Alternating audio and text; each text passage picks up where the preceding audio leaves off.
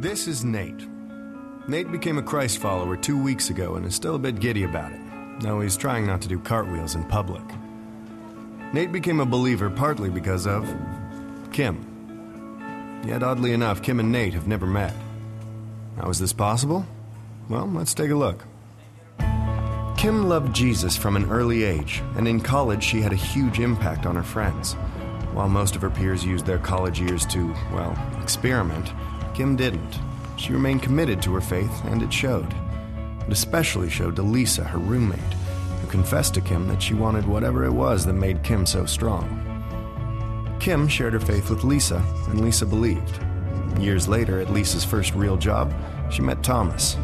Thomas was hit by a drunk driver when he was 13 and still carried a lot of anger and bitterness. Thomas and Lisa became friends, and it wasn't long before he started going to church with Lisa and her husband. After a lot of studying and searching, Thomas gave his life to Christ. Fast forward a few years. Thomas became a public speaker and was often asked to speak at large events. See, when he became a believer, Thomas developed a new perspective on life. He stopped resenting what had been taken from him and started being thankful for the second chance he had been given. On one particular day, Thomas shared about overcoming hardship and what it means to choose joy. He was so passionate that a number of people were inspired to share a link to his video. The video of Thomas inspired James, too. And if anyone needed inspiration, it was him. James had a ton of issues. He spent most of his life as a passive husband, an absent father, and a horrible friend. That said, no one disliked him more than he disliked himself. But everything changed the night he happened to watch Thomas online. Something clicked and he knew what he had to do. He surrendered his miserable life to someone greater, and he was forever changed. James fought hard to make up for the lost years with his family, and he also began working with young men who were in danger of throwing their lives away. One of those men was Nate. Nate didn't really know his own dad, and he had no real direction in life, ultimately bouncing from one bad decision to another. Because of that, he often found himself in trouble with the law. No one had ever showed him what it looked like to be a real man. That is, until he met James. James became the first father figure Nate ever had. He learned about honesty, self-control, humility, and integrity, and where those traits come from. 2 months later, Nate publicly declared his belief in Christ, and of course, James was there. Now you can see the connection. Nate was impacted by James, who was influenced by Thomas. Thomas saw an uncommon joy in Lisa, who learned of Jesus from Kim. Kim's relationship with God eventually led to Nate's. Funny how these two people have never met, and never will.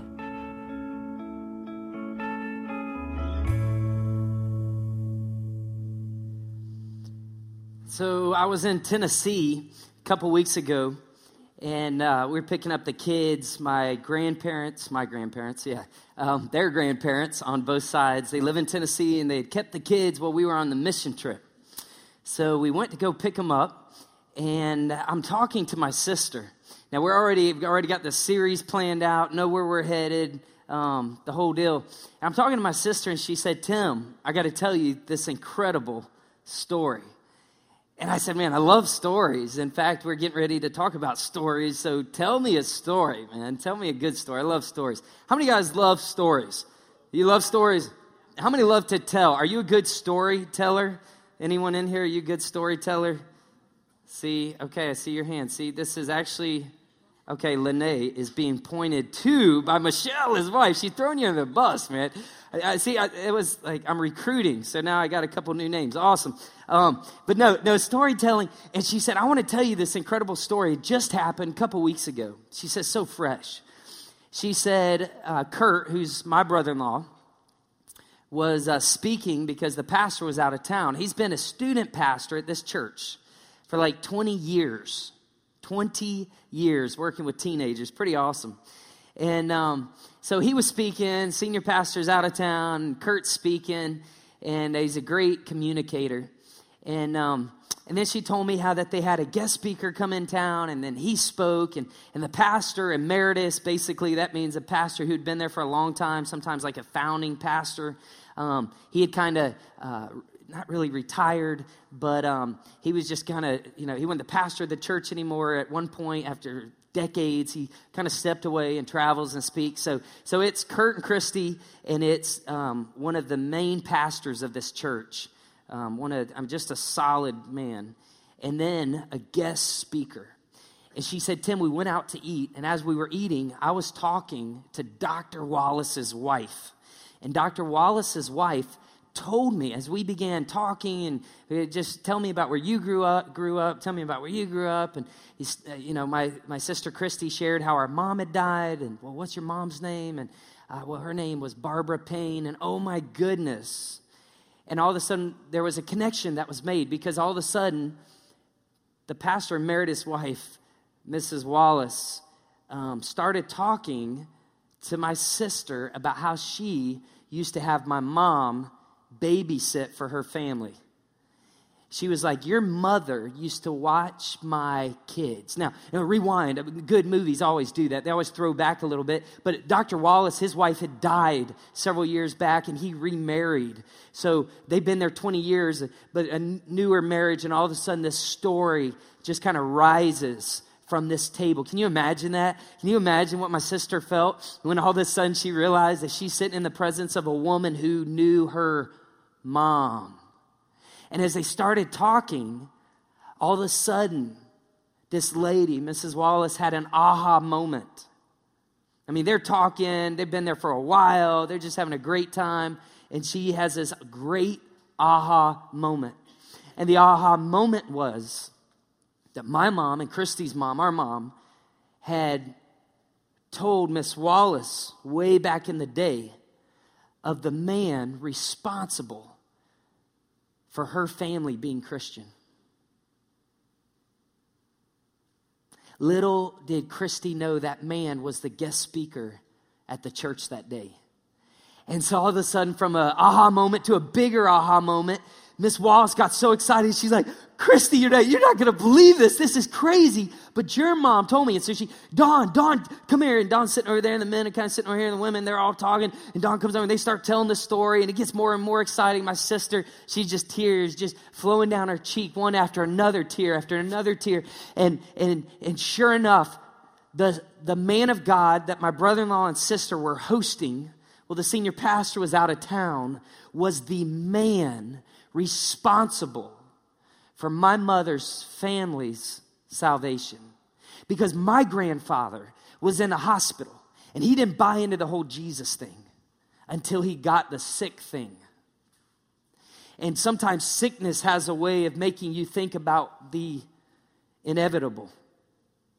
The Bible says in Scripture, it tells us that God has planted eternity in the human heart. That everybody wonders, like, what happens after life? Like, it doesn't matter. Even atheists, that was planted, that was wired in them. It's in their DNA. It's core to the true fabric of who we are as humans, that there's this, what happens after life? And Time Magazine still writes about it, and it's still from time to time on different magazines and newspapers and articles and all over social media. What really happens? Well, my grandfather was sick. And this man, Don Sisk, went to come in and see him. And he witnessed to him. And my grandfather gave his heart, he gave his life to Jesus. My grandfather then led his family to Christ, including my mom, who would one day go to Tennessee Temple University and meet my father, who was at Tennessee Temple University, and my dad studying to be a pastor and a church planner, and they would get married, and they would have a couple, I almost said beautiful kids, should you say that? Have a beautiful daughter, Christy, and a wild son, Tim. And all of a sudden, over food, this story gets unpacked. Now, we're in the middle of a series talking about next steps. I'm so glad. I want to throw up the picture. Can I put up the picture here? I want to throw to the picture of Don Sisk. Don Sisk, a man of God, has been preaching the gospel for decades and honestly probably 60 years or more. And there at that table, my sister knew him and he knew her, but all of a sudden it was like God unveiled the mystery. Isn't that powerful? And as we're in this series talking about next steps, I'm so glad that he took the next step. I'm so glad that he walked across the room. I'm so glad that he realized that there was an opportunity and that it would take risk, and then his approach would be critical. And if he would seize the opportunity and go ahead and get on board with the risk, and if he would humbly, through his approach, share the love of Jesus, all of a sudden God would show up. That's O-R-A-G, O-R-A-G. Opportunity, risk, approach. That's how we share our story with people. And I've had you the last couple of weeks write out your story, then shorten your story. Last week we talked about shorten your story. I want to take us today to, I believe with all my heart, one of the most critical, not only opportunities, but possibilities that we as Jesus followers have every day. Every day. How many know that it's so hard to talk with family or friends about Jesus if they don't believe in Jesus? How many know what I'm talking about be true? How many know it's harder to talk to your family or your friends about Jesus than it is someone you just met? How many know what I'm talking about, right? Well, what if all these balloons up here, what if there's one person in your family, or what if there's one person in your social setting? What if there's one person, one of your coworkers, that the truth is they are this close to giving their life to Jesus? Like, for instance, my grandfather. No, he's a proud man. No, I don't need Jesus. I don't need Jesus. I'm a self-made man, right? And then sickness all of a sudden had him thinking, what if? And all of a sudden he was opened. See, God loves people enough that God will even allow sometimes hurt, pain, tragedy to soften people's hearts so they become open for us to share our story. And what if that one person, just like right here, this red balloon in the middle, all these other balloons, what if there's someone in your sphere of influence that's this close? In other words, they're ripe. They're ripe and they're ready. They're just not sure how you begin a relationship with God. They've tried the religion thing. They've gotten hurt. They've gone to church. They've served. They've gotten burnt out. They're discouraged. They're confused. They do not know how to get to God. And what if God has someone, what if God has you strategically planted within the greater story? Because here's what I know. When we sang today, wasn't that awesome? Wasn't that so powerful? I appreciate our band so much. I appreciate them. And you know what? I appreciate our setup team who got here super duper early this morning, who's set, they've set this up over the weekend to make sure that we could come here and sing to God. What if there's someone that they're this close and just like as we sang, all of creation has been singing. We just kind of tuned in today. We kind of joined a greater song. We today joined a song that's been singing for centuries. We're just a little part of a greater story. And what if God strategically, you don't even know it, but what if God strategically has you planted with a boss who you have no clue what their life is really like? You have no clue how hurt they really are. And sometimes you just see on the outside this rough and tough persona, and yet on the inside, you have no clue how bad they wish that they had peace and they had hope. What if God strategically has placed you and your story at a table that is so going to connect with another story? What if? That's the God I serve. He's the God of the story. And one of the reasons why I've encouraged us to shorten our story is because you never know when God is going to give you an opportunity to share your story. A couple of things real quick. I said at the beginning of this series that when we listen to other people's story, we demonstrate respect and dignity. And that creates opportunity. It creates opportunity for us to then share our story. In other words, don't go in want to preach to somebody right off the bat. Jesus, it's funny, in John 4, which is where we are today, and I spoke a couple months ago on this, and I'm going to hit a couple of the verses that I didn't really hit on. But in John 4, there's this incredible story that's unpacked, and it's Jesus, and you've probably heard this story before, and if you haven't, it's incredible because Jesus is tired. The crowd has been pressing. He is tired, and so he sits down by the well. By the way, if you are tired, Jesus says, "Come to me, all of you that are weary." You're tired. You're exhausted. You are burdened, maybe burned. He says, "Come to me, and I will give you rest." Rest. And you know what I love? A yoke was a rabbi's teaching. That's what it was. And so if you, back in the day, if you were going to follow a rabbi, you had to be the cream of the crop. You had to be handpicked. Only a few made it. Jewish boys, by the time they were 10, they would have the whole Old Testament memorized, verse for verse. They would have it memorized. And their dream was to be picked by a rabbi. Think about traveling teams, right? So you got different football, baseball, soccer teams, and even in elementary, then, middle school, you travel teams. And man, if you're really, really good, then you're on this team. And man, we're hoping you continue and your skills will develop and you'll blossom because, man, mom and dad, we're banking on a full scholarship ride for you. And so getting around coaches and basically that coach looking, saying, "Yeah, I think you'd be good enough." It happens all the time. I saw it just in Knoxville the other day. These high schoolers, they're at Neyland Stadium and they're running routes and the coaches are out there and they're coaching them, but they're watching to see which one of these kids is good enough for me to offer them the opportunity to be coached by me. And that's what rabbis would do. They would look for these kids to see which ones had it and which ones didn't.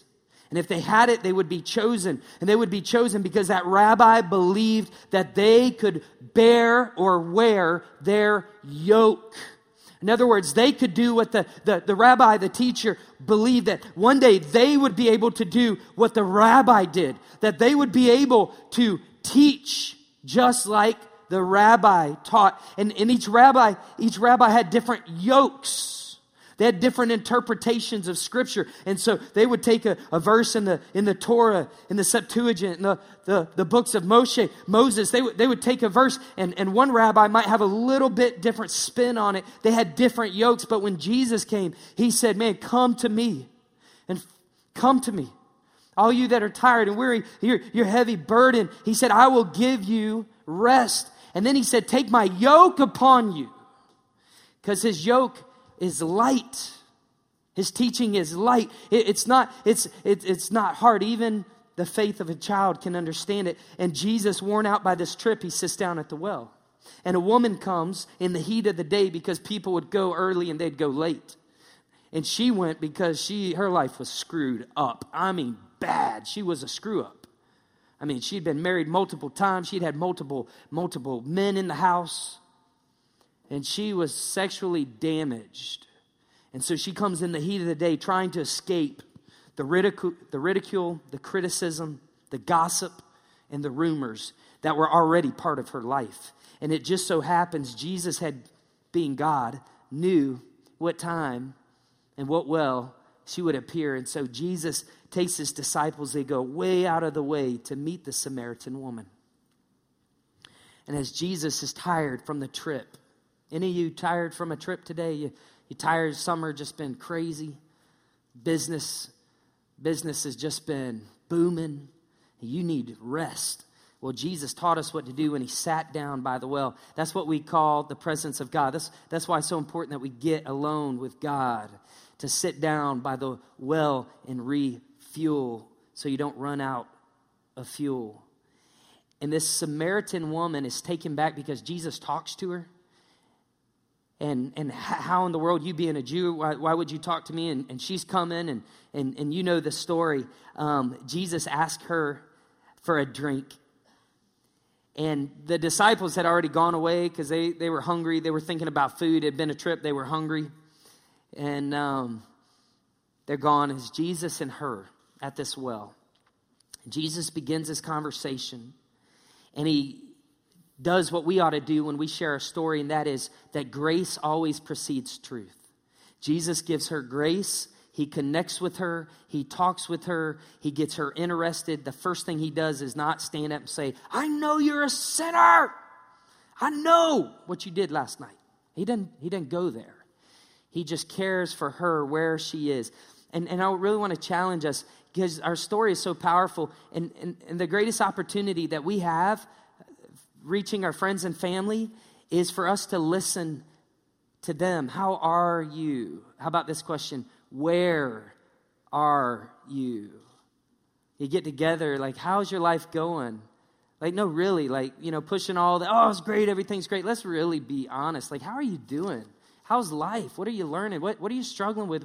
And listening, earning the right to then speak and share the story. And Jesus does this. And so she starts talking religionese. She's like, yeah, our fathers and Abraham and Jacob, and one day they'll worship at this mount. She starts getting real religious, and oftentimes people do. And then Jesus brings truth into the equation. And after he's connected with her, he asks her this question. I love this. John chapter 4. Are you there? John chapter 4. I'm going to read a couple verses, then we're going to put a couple verses on the screen real quick. Verse 23, verse 24. It's who you are and the way you live that count before God. Your worship must engage your spirit in the pursuit of truth. That's the kind of people that the Father is looking out for, those who are simply and honestly themselves before God in their worship. God is sheer being itself, spirit, and those who worship him must do it out of their very being, their spirits, their true selves in adoration. And the woman said, I don't know about all that. I do know that the Messiah is coming, and when he arrives, we'll get the whole story. And then Jesus says to her, he says, I am he, said Jesus. You don't have to wait any longer or look any further. Just then the disciples come back. Now you're thinking, if you know the story, you say, wait, Tim, you missed the part. You missed the part. We did. And the part is that Jesus asked her to go get her husband. And she says, whoa, I don't have a husband. He says, go get your husband and come back. Let's talk some more. She says, I have no husband, she says. That's nicely put. I have no husband. You've had 5. And the man you're living with now isn't even your husband. You spoke the truth, and you're honest. And she's like, he read her mail. That was verse 16 through 18 in the Message. Now watch what happens. So the disciples come back, and when the disciples come back, they are shocked. Their faces showed that they are shocked because Jesus is speaking to her. I said this a couple months ago, but I wrote in my Bible, number 1, what is my face showing? And then I wrote, who am I intentionally talking to that is shocking people? Verse 28, the woman took the hint and left. Now the text. Let's go to verse 39. We'll put that on the screens. Verse 39. John 4, verse 39. Here's our text for today. We're talking about the power of story. All of a sudden, this woman, we've been in John 9. We've talked about the man that was born blind. He had a story. He told people, I once was blind. Now I see. Watch what happens. This woman goes back to her village. Verse 39 in the Message. Many of the Samaritans from that village committed themselves to him because of the woman's witness. What was her witness? What was her story? Here it is. He knew all about the things I did. He knows me inside out. That was what she told him. That was her story. She had shortened it. Jesus, he knows everything I've done. He knows me inside and out. Now, can you imagine why all of a sudden the crowd, the town, they wanted to go see and hear Jesus? Because they knew who this woman was. They knew who she was. They knew her 1-900 number. They knew she was promiscuous. They knew that she could not have just one man in her life. They knew her story. And all of a sudden she's coming back changed. She's coming back changed. And you're saying he knew all about you? Well, we think we know all about you. We want to hear some more. We want to meet this man that told you all that knows all you ever did. And Scripture goes on to tell us, John says, they asked him, that's Jesus, to stay 2 days. And a lot more people entrusted their lives to him when they heard what he had to say. Now watch. Here's where I want to focus in on today. This woman, she meets Jesus. Unbelievable grace. He's so gracious. Then he's so truthful. She gets convicted, but she doesn't run because his approach is not like this, which makes me think of John 3:17, which says that God sent not his son into the world to condemn the world, but that the world through him, Jesus, might be saved, rescued, given life. And so his approach, right? The ORAG, remember that? Opportunity, risk, approach. Jesus' approach was talking to her, was breaking down the walls in order to present the truth. He never forced himself. He didn't say, get on your knees right now. He didn't say, you're going to hell. This is Jesus, creator of heaven and earth. His approach was unparalleled, masterful, wonderful, so creative, so powerful. Maybe we can learn something from it. And Jesus is comfortable because Jesus is a friend of sinners. And then the disciples show up and mess it up. And she sees, and I underlined this verse, man, I highlighted it, that she says here, the woman, okay, no one said what they were all thinking, talking about the disciples, but their faces showed it. The woman took the hint and then she left.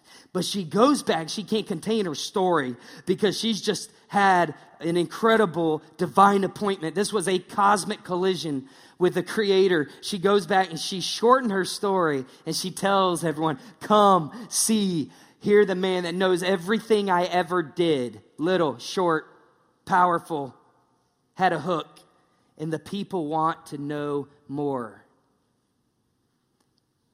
People want to know more. And it's so good. I believe in building relational bridges with people and earning the right to present the gospel. I'm all about it. But I also believe that the Scripture tells us we ought to be ready to give everyone an answer of the hope that's within us. In other words, be ready to tell your story.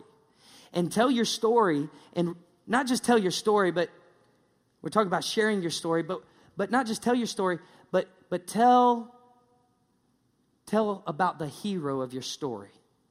So for the next 5 minutes, can I just help us take some steps together? So you've got your story, you wrote it out, you shorten it, you're ready to go.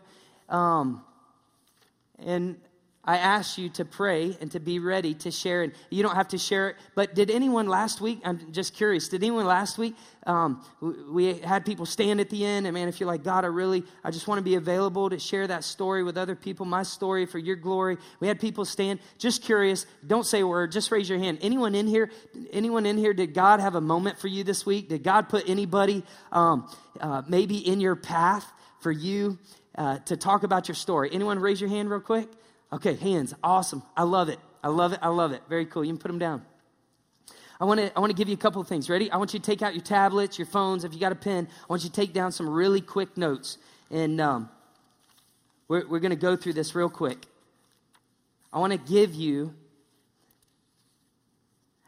story killers. Last week we said the greatest story killer was just one point. The greatest story killer is not sharing your story.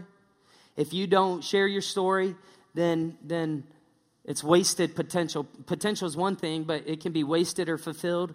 So we talked about write out your story. Then the next step was shorten your story. Then this step is share your story and guard it against story killers. Here we go. A couple things. Watch out for story killers. Number one, long-winded stories. A long-winded story. You know, Jesus kept it pretty concise. So watch out for long-winded stories. Get to the point. Get to the point. They don't have to know about your uncle's, grandmother's, brother's dog, you know, that actually got along with the cat. It was crazy because that cat was from Texas. They don't have to know all that stuff, right? They just really don't care. Get to the point. And Bill Hybels, I love it. In one of his sayings is, don't oversupply and kill the demand. Don't oversupply and kill the demand. Fuzzy stories, be clear. You know, I talked to someone one time, and they're telling me this story, and they're like, you know, and God. And I was like, man, ugh. Like they just didn't have a clue. It was, you know, so fuzzy. It was like the rain. Did it rain here a lot the past couple of days? You know, I was going out of town, the bridge, man. We were going 20 miles per hour on the 3-mile bridge. It just was not clear. It was not good visibility. Sometimes stories can be like that. Just tell them, what were you like before? Write that down. What were you like before? So you've shared your story, and then tell them, hey, I used to be like this. And then tell them why you pursued a faith experience. This is why. If it were my grandfather who's in heaven, he would say, I got deathly ill. They told me I was going to die. And all of a sudden I started thinking, you know, God might not be so bad after all. I might want to listen a little better about this whole God thing. Why did you pursue a faith experience? What happened? What happened once you pursued it? You know, I thought church sucked, to be honest with you, man. I used to go and we stand up, sit down, stand up, sit down, stand up, sit down, stand up, sit down.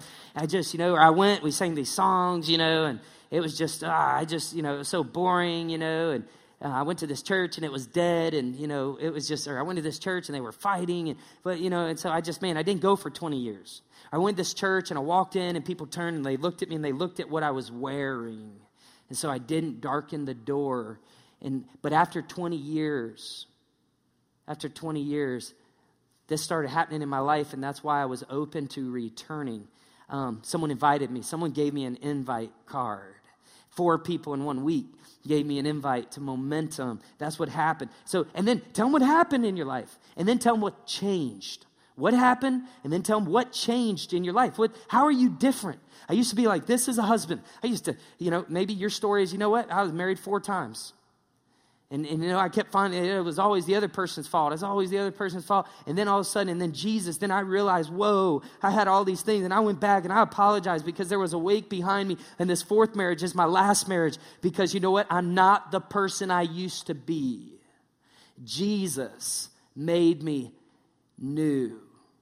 Tell them what changed. Religionese, saturated stories. Religionese, right? It's religious terms. And then I just realized that what I needed was the justification of all of the, I just noticed, I was reading in the Bible and it said, henceforth, O thou is the biggest sinnerest that ever livestest in the countryest. And when I read that, I said, oh God, this superfluity of naughtiness has persuaded my soul to become this rotten.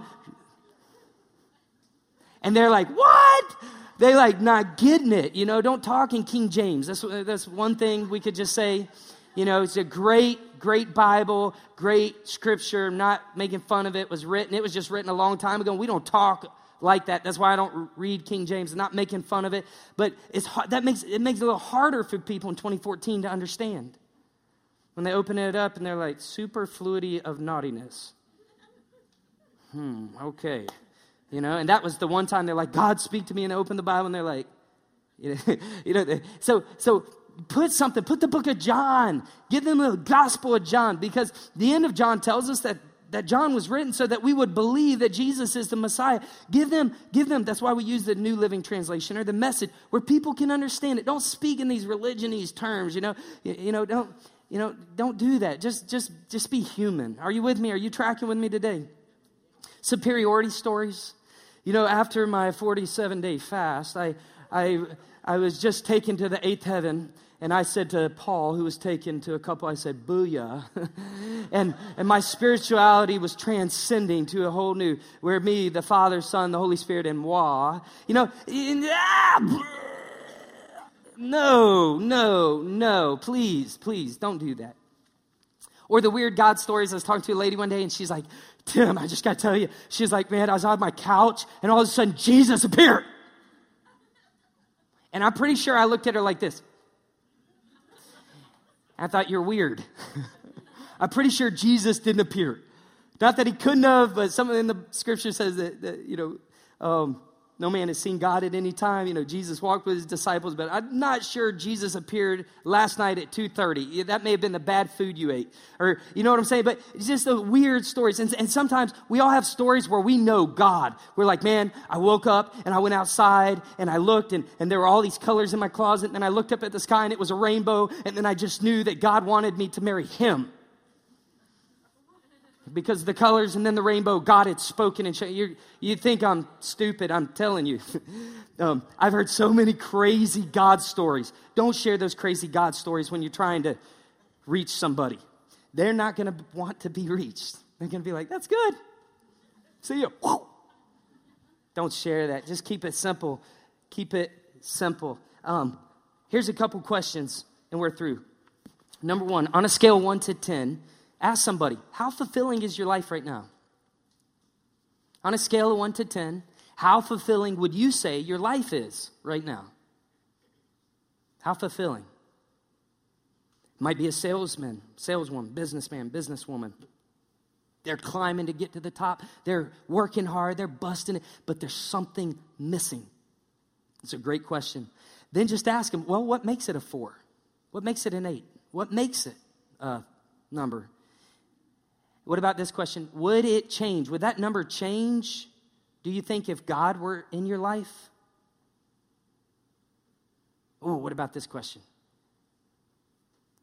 How do you think God would rate your life? Oh, now we're getting, see, it's kind of like Jesus, the mod. He started way here, and then he's kind of bringing it in here, right? He's starting to get to it. What about this question? If you stood before God, and he were to ask you, why should I let you into my heaven? What would you say? Or the question I grew up with was an oldie but a goodie. If you were to die right now, you don't start off with this question. Don't start off. Hey, Bob, nice to meet you. Thanks, Sam. Awesome, Bob. And what do you do for a living? Cool, man. Hey, if you were to die right now, don't start off. Don't go there just yet. But a powerful hook. Man, you told me your life is here. You told me that your health is waning. Man, I just want to ask you, man, if tomorrow never came for you, if you never opened your eyes, do you have peace with God? Do you know for sure, man, you'd be in heaven with God? And if they say, yeah, absolutely, or I'm not sure, well, why would you say that? They say, I'm a good person. My good works have outweighed my bad works. I go to church. I've never killed anyone. I'm a good person. Write this down real quick and I'm through. Ephesians 2, 8 and 9. For by grace are you saved through faith. Faith doesn't save anyone. We have a saving faith, but faith alone, it's faith in Christ. It's not faith in this religion or faith in that religion. It's faith in Jesus Christ. That's saving faith. For by grace are you saved through faith, that not of yourselves. It's a gift of God, and it's definitely not by works, because if it were, people would boast. And so Ephesians 2, 8, 9, Titus 3, 5, just tells people that it's not by our good works. And most of the time, people, if you ask them, man, if you showed up and you're outside heaven, there's the gates, and Peter said to you, he said, man, I'm supposed to ask everyone this question, but I got to ask you, like, why do you think you should get in here? What would you say? Most people will give you a works-based answer, and they will say, because I've done, because I did, because I was good, and it's all about good works. And unless it's Jesus, that ticket won't get you through. And so I want to challenge you and challenge me. Be ready to share your story, and then give God the glory, because he's the hero of your story. And then share them Jesus. It's simple. There are people out there, guys, and I know you hear this every week, and it's intentional. Every week towards the end, I'm always going to point people to the cross. Where else do we point? Where else do you point people? I'm always going to point people to the cross. How many people in my life and in your life has God set the table? And the God cam's watching, and all heaven is leaning in, and they're watching. And just like that video, God has people in your pathway for you to have experienced what you experienced, the hurt, the pain, maybe the betrayal, maybe the lies, the divorce, whatever it was. But in that, God met you in the mess and turned it into a miracle. And God gave you a powerful story. How many people in your life will connect with your story? And then you can just introduce them to Jesus. I mean, what they do with Jesus is up to them. We should introduce people. That's all we do.